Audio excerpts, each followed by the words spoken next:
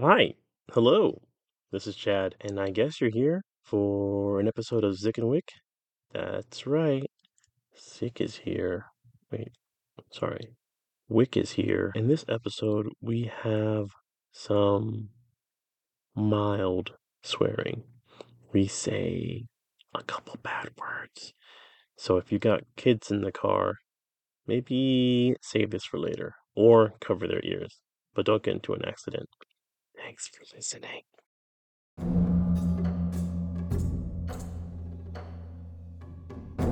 Good afternoon, everybody. This is Chad, and you're here for another episode of Zick and Wick. We are going to be talking about The Mandalorian, Season 3, Episode 5, Chapter 21, called The Pirate. Ooh, I didn't see who directed or wrote this episode. Do you know? It was Peter Ramsey, but it was written by Jon Favreau. Oh, yes, Peter Ramsey of the Spider-Man Spider-Verse movie. Oh, is that where he's from? There was three Okay, directors because it's an animation, so they had to break up the workflow. But yeah, he's one of the three. interesting. Okay, I've obviously seen it in the Spider-Verse, but I'd never heard his name before. He's he he works on a lot of stuff, and he's known in Hollywood. Gotcha. Okay. The Yeah, story let's recap? let's just go right into the recap. All right. So we start back on Navarro. We go into High Magistrate Grief Karga's office, and he's just doing some kind of city planning, like planning where some new rail spurs and trade depots will be and all this stuff. But while he's doing that, he gets interrupted from a call from Pirate King Gorian Shard, the same pirate we see in the first episode. So we're finally getting back to that storyline. Yeah, so they're basically implying that Navarro's doing very well and they are independent. They are not with the New Republic, so they do not have any protection.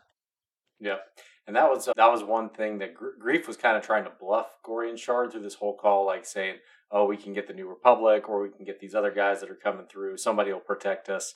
But Gorian Shard knows, like he's up on what's going on in that area. He knows the Empire's not protecting them anymore. They haven't signed any they haven't signed their documentation to be part of the New Republic, so they're not getting any protection. So he knows he's just gonna be able to take this city, this planet, no Yeah, problem. and if you recall in early in this season, Carl Grief. Weathers, no, Yeah, yeah, Grief Grief Karga, Karga. Yeah, yeah, if you recall early in this season, Grief Karga is trying to recruit Mando to stay in Navarro, and I think it's partially to get some protection for their little area. yeah. Basically, he wants him to take Cara Dune's old, not title, but of Navarro. hmm But he is not. That's one thing I don't know how believable it was. Is if you think back to season one, this guy he is leading a bounty hunter guild, Yeah, and now he is leading this city and knows he has no defense. I yeah, don't know. That it's a seems a bit little of a far stretch. fetched to me. Yeah, Yeah, yeah, yeah, you would think that he would have access to folks who could, either for pay yeah. or for land or something, they could protect this area. But they needed, And maybe he's just going off the thought that people still think the Empire is occupying this area, so they won't mess with it, or that like maybe they're still thinking that Cara Dune is part of the New Republic and she's still there, and so they're under the New Republic protection. So I think he's basically just playing. Well, he called the pirate calls him out and says, "Are you playing a game of sabacc? Basically, are you playing mhm, poker?" Is what yeah. he's doing, and he's playing poker and he's got nothing in his hand. So, okay, if you recall, Moff Gideon had a little base of operations on the planet just a Right. bit of ways. Gorian Shard mentions that Moff Gideon was once protecting the planet. Maybe not directly protecting it, but because that's where his base was, people weren't going to attack it, I presume.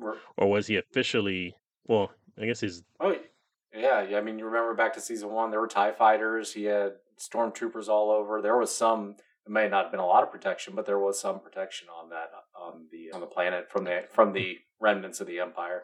it was not from the New Republic, and they were Mm. not really part of any organized, The only system. the only connection they had to the New Republic was when Cara Dune did take the position of Navarro, and she was connected to the New Republic. Okay. So That's really but it's a pretty loose connection. Like they go into it later in the episode that they are not part of the New Republic.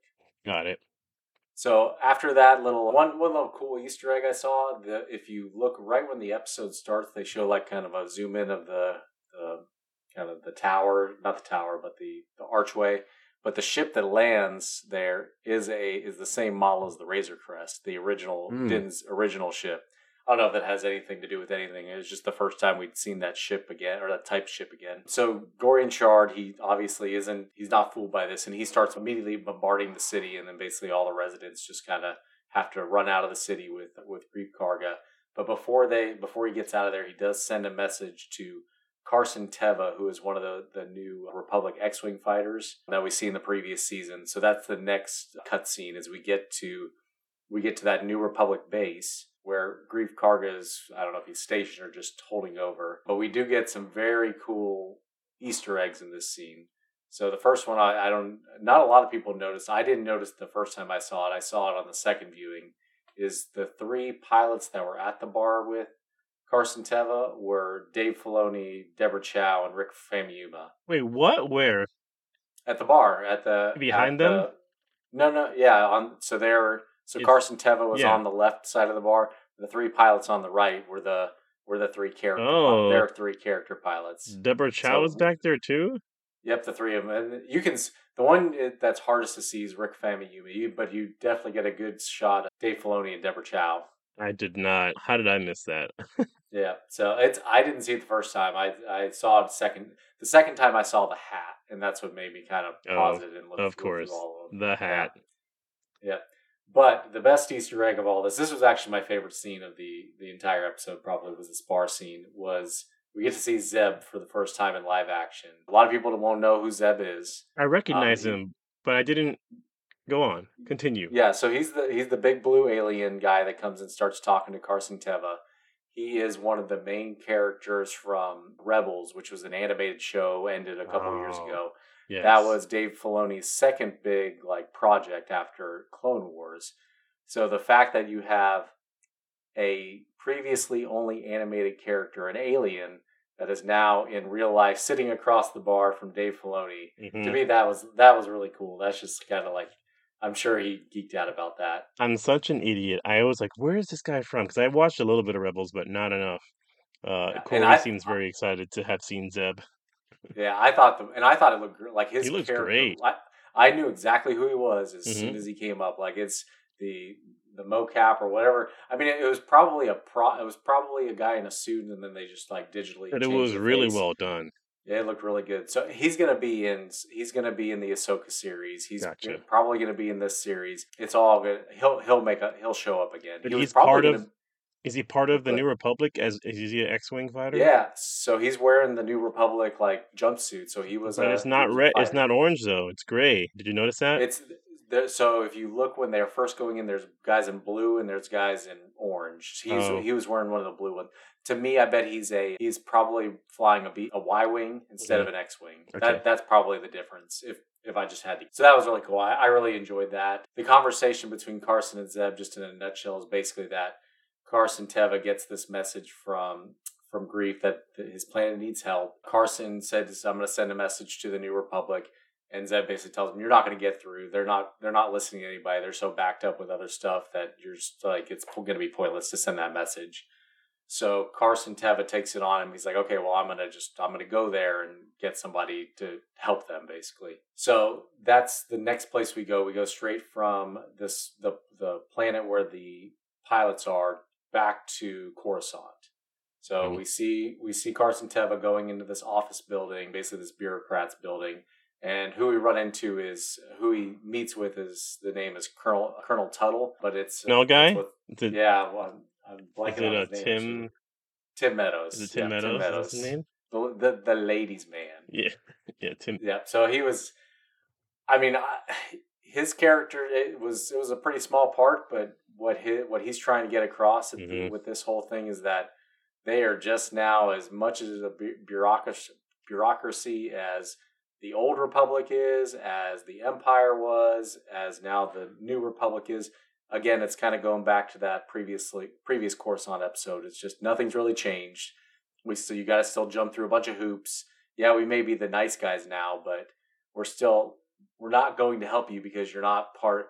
If you were part of the system, we still might not even help you because Sign you're the so treaty. far in the outer. Sign the treaty.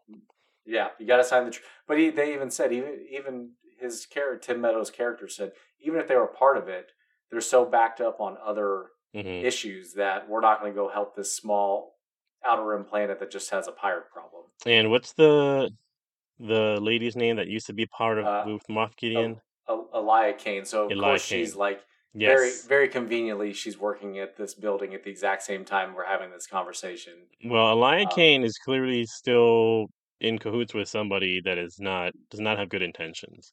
yeah, So she wants Navarro to sign the Accords or whatever you want to call it. They want them to be annexed into the New Republic. So she does, but part of her whole conversation is it's a very like empire way of thinking. Like, okay, if they're not going to take, if they don't want to sign it, then they need to have some kind of punishment to show them that they should have signed it. Basically, that's but kind of I her don't position. I'm curious what I was not sure whether her intention was to simply control the planet so they can get to some of the cloning hardware that's Right. still there, or if there's some sort of resource there. I don't think she cares about the planet. I think she and Moff Gideon care about something Yeah. that's there. Yep. Yeah. I don't think we know. I think you're right. I think her main focus, her main is whatever Moff Gideon's end game is. So, but then Carson kind of gives the same speech that he gave to Cara Dune in season 2 that something just doesn't feel right in this area. Something is bubbling over. They even go so far as to say, "Do you think like the pirate thing and the Empire is connected?" And they kind of laugh it off. He's like, "It wouldn't surprise him if they're connected somehow."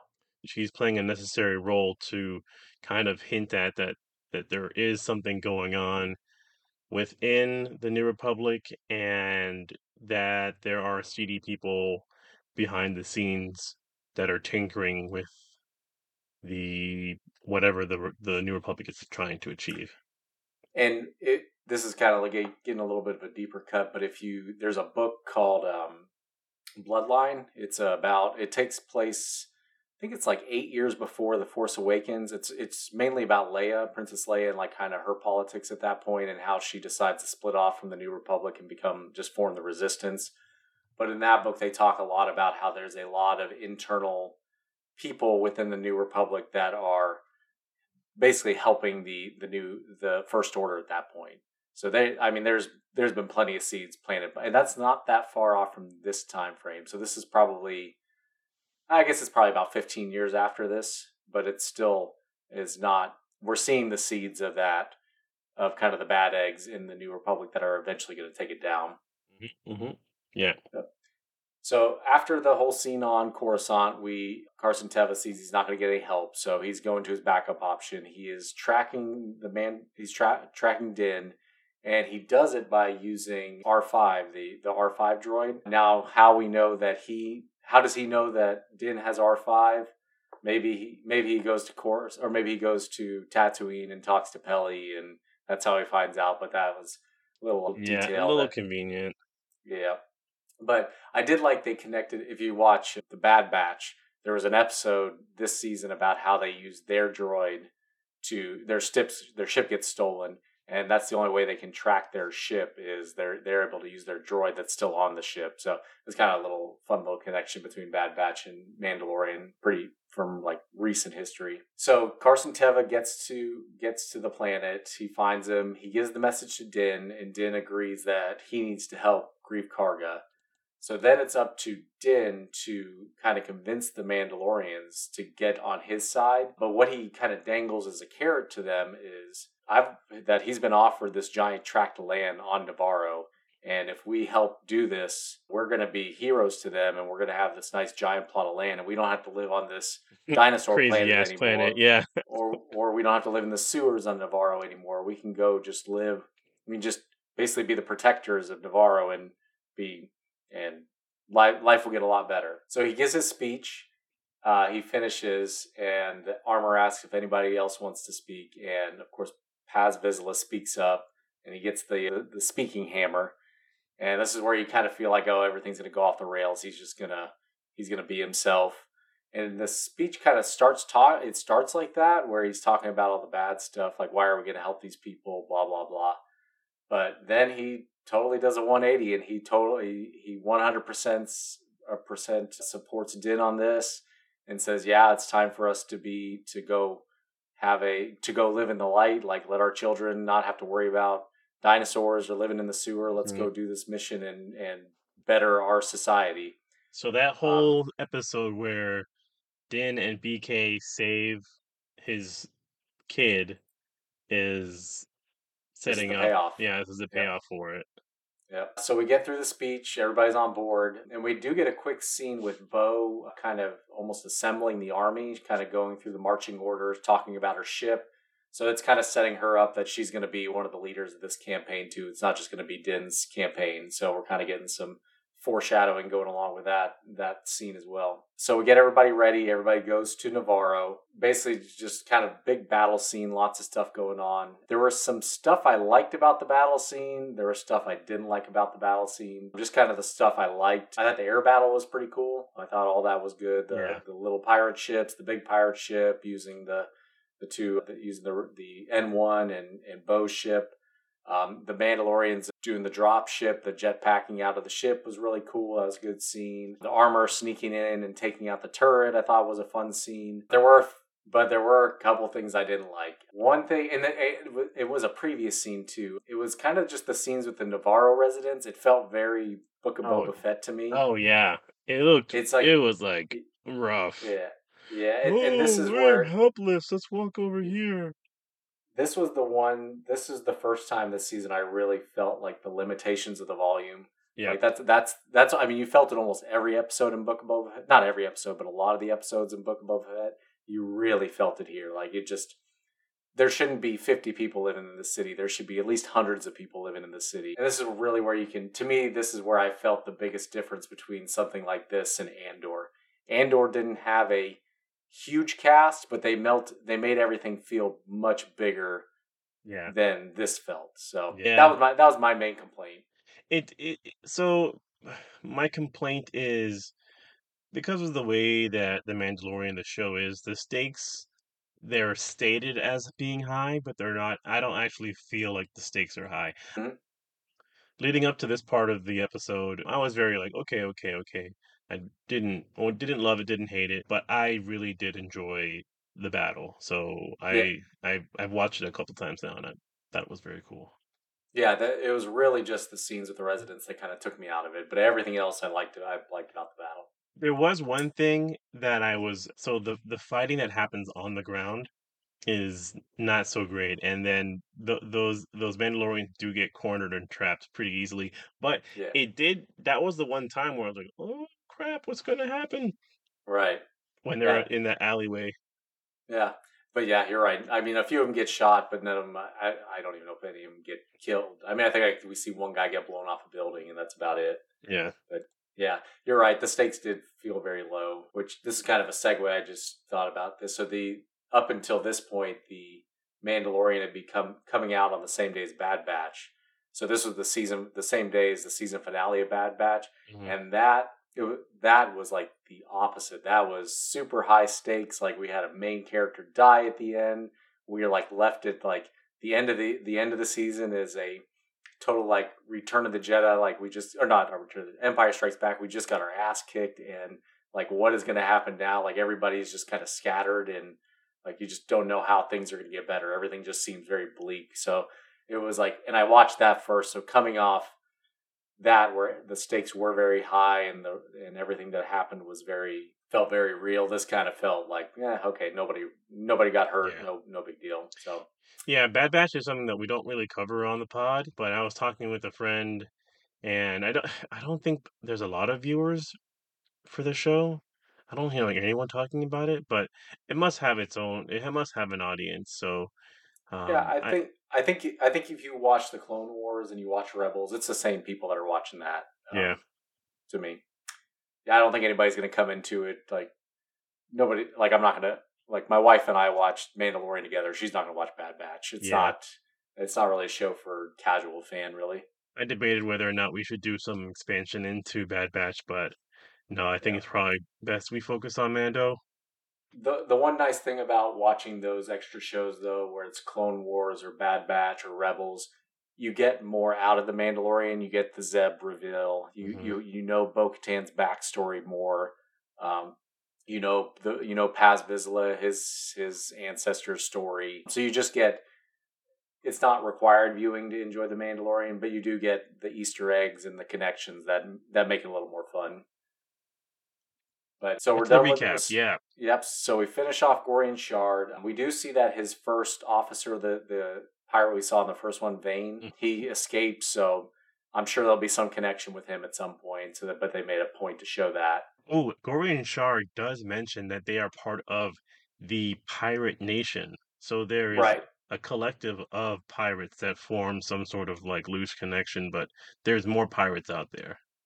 And that's another connection from Clone Wars. There were a lot, and Rebels. There were a lot of pirate episodes. Mm. One of the main characters, Hondo, we haven't seen in live action, but everybody feels like we're going to see him at some point. So just look for that. Look for that name. Look for Hondo. Hondo. I can't remember Hondo's last name, but he's a fun character if we do get to see him again. So we get through the battle. We get done.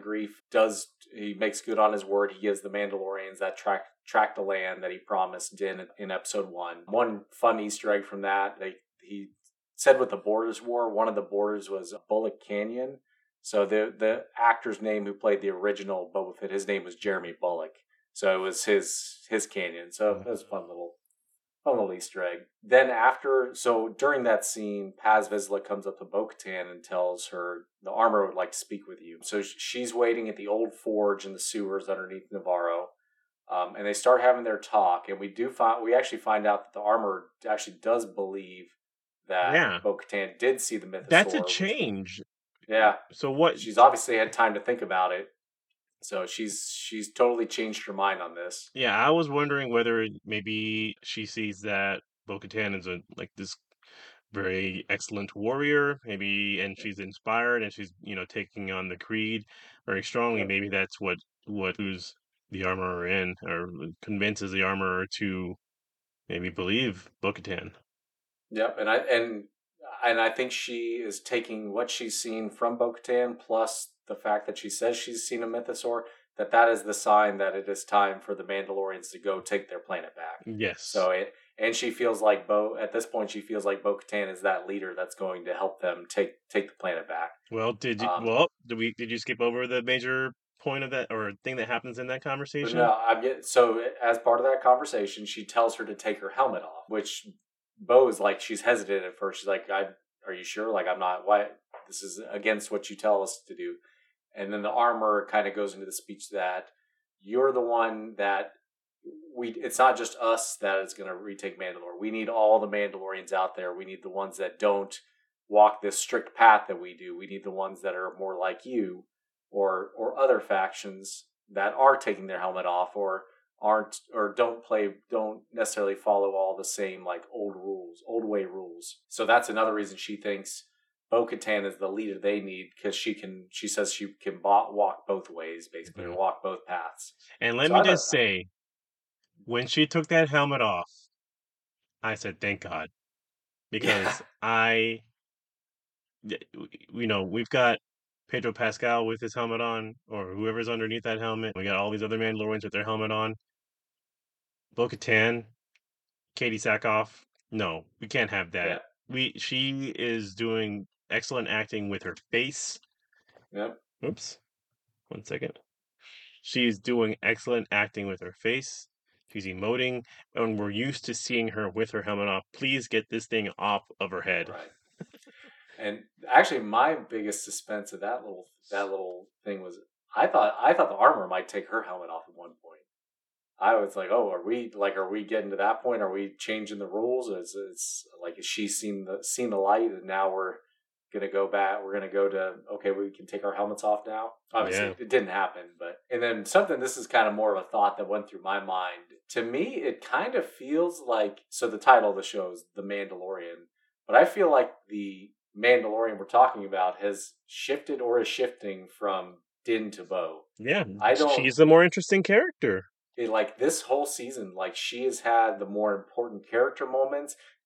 Like Din has just kind of been like he doesn't really have we don't know what his path is. Like his path was to deliver Grogu. He did it, and now he's just kind of like fumbling his way through this where we feel like we have a path with Bo. So The issue I'm good. the issue with Din's journey is he's taken on Grogu, and he's taking care of him now. But Grogu is not going to grow up. We're not going to get to see an adolescent or an adult Grogu. He's going to Yeah, be a it's gonna take toddler. 100 years. Yeah, so there's nothing else that Mando can do besides protect him. So we need someone that's going to have an arc, and that's going to the more interesting arc is going to be with Bo-Katan. Yep. Maybe Din can help her, but this is mostly her story at this point. Yeah, it's definitely become her story. And I'm still hoping for sometime in the next few episodes, and I think one of the episodes still has Filoni as a writer. I'm Hmm. hoping for some flashbacks to like Bo's story before, her connection to her sister, to old Mandalore, to Obi-Wan, like that. To me, that would I'm still crossing my fingers for something like that. And we are going to retake Mandalore. That seems to be the next aspect of this season. We're going to move on to that. We've dealt with Hmm. it. We talked about this early on. The whole pirates coming back to Navarro.